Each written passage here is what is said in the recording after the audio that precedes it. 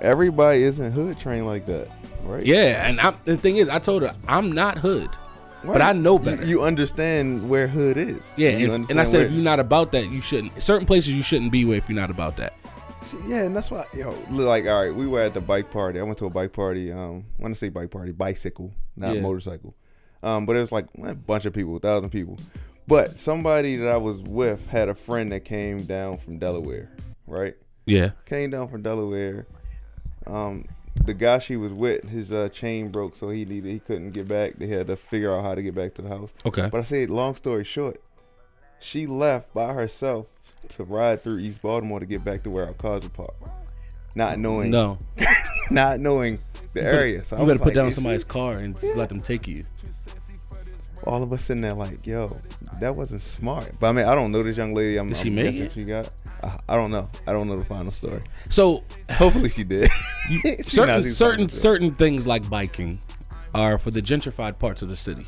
Right. Yeah, you stay where the white folks are. I will say it was different though, because that was my first time, second time riding through the hood. First time riding through East Baltimore. Yeah. Riding through East Baltimore is it's very scary. Just looking around. So I just feel like shit is hitting out there, yo. It's like I feel like I can get robbed and I don't even know where it would come from. I think as I've gotten older, and I think a lot of times people say it's not a toxic thing, but it's just like it's okay to be scared of certain environments. Fuck yeah. It's like I'm not going to subject myself to be brave for your machismo moment. Like, yes, no, I'm scared. I'm going home and I'm going to close the door. I'm not. Call me a bitch. Big time. You can call me big bitch. Because it's just certain shit. It's certain environments. It's just if it start to look funny, I'm not gonna be there no more. I can't. I just can't. I know better. Like if I go to a liquor store around my way, and I see too many guys outside, guess who's not going in? We're not drinking.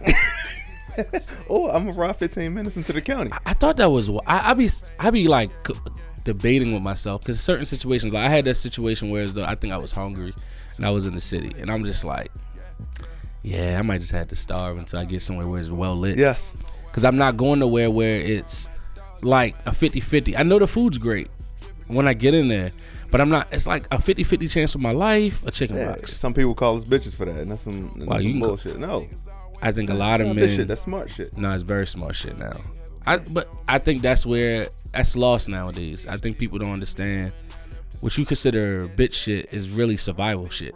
Yes. It's called I want to live another day. I do. I don't want to bet it all that's here. That's how I live my life, and that's why I don't like confrontation. Well, period. I don't mind confrontation unless if it's outside confrontation. My bad. Outside confrontation only leads to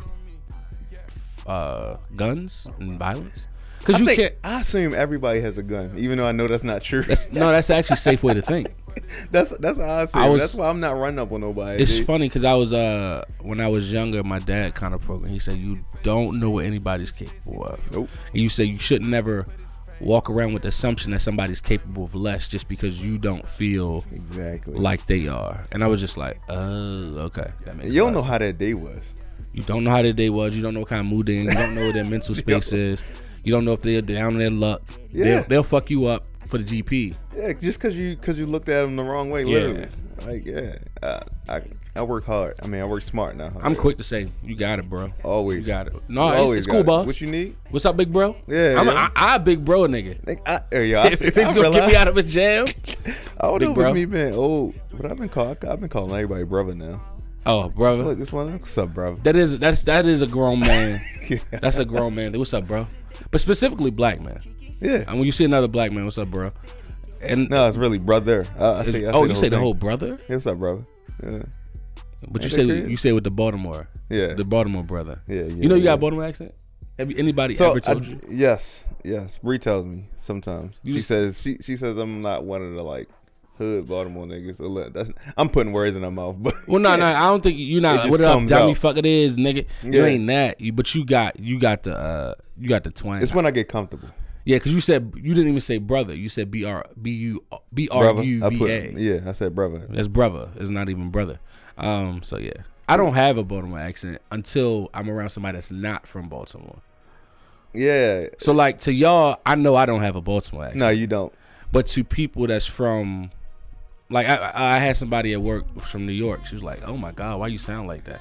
I hate when people do that, though. I'm like, yo, but y'all sound how y'all sound. Y'all sound crazy. Like, that shit sounds bonkers to me. So she from New York? Yeah, okay. I said that shit sounds bonkers to me. Niggas from Jersey and New York, like, that sounds crazy. Yeah, y'all aggressive asses.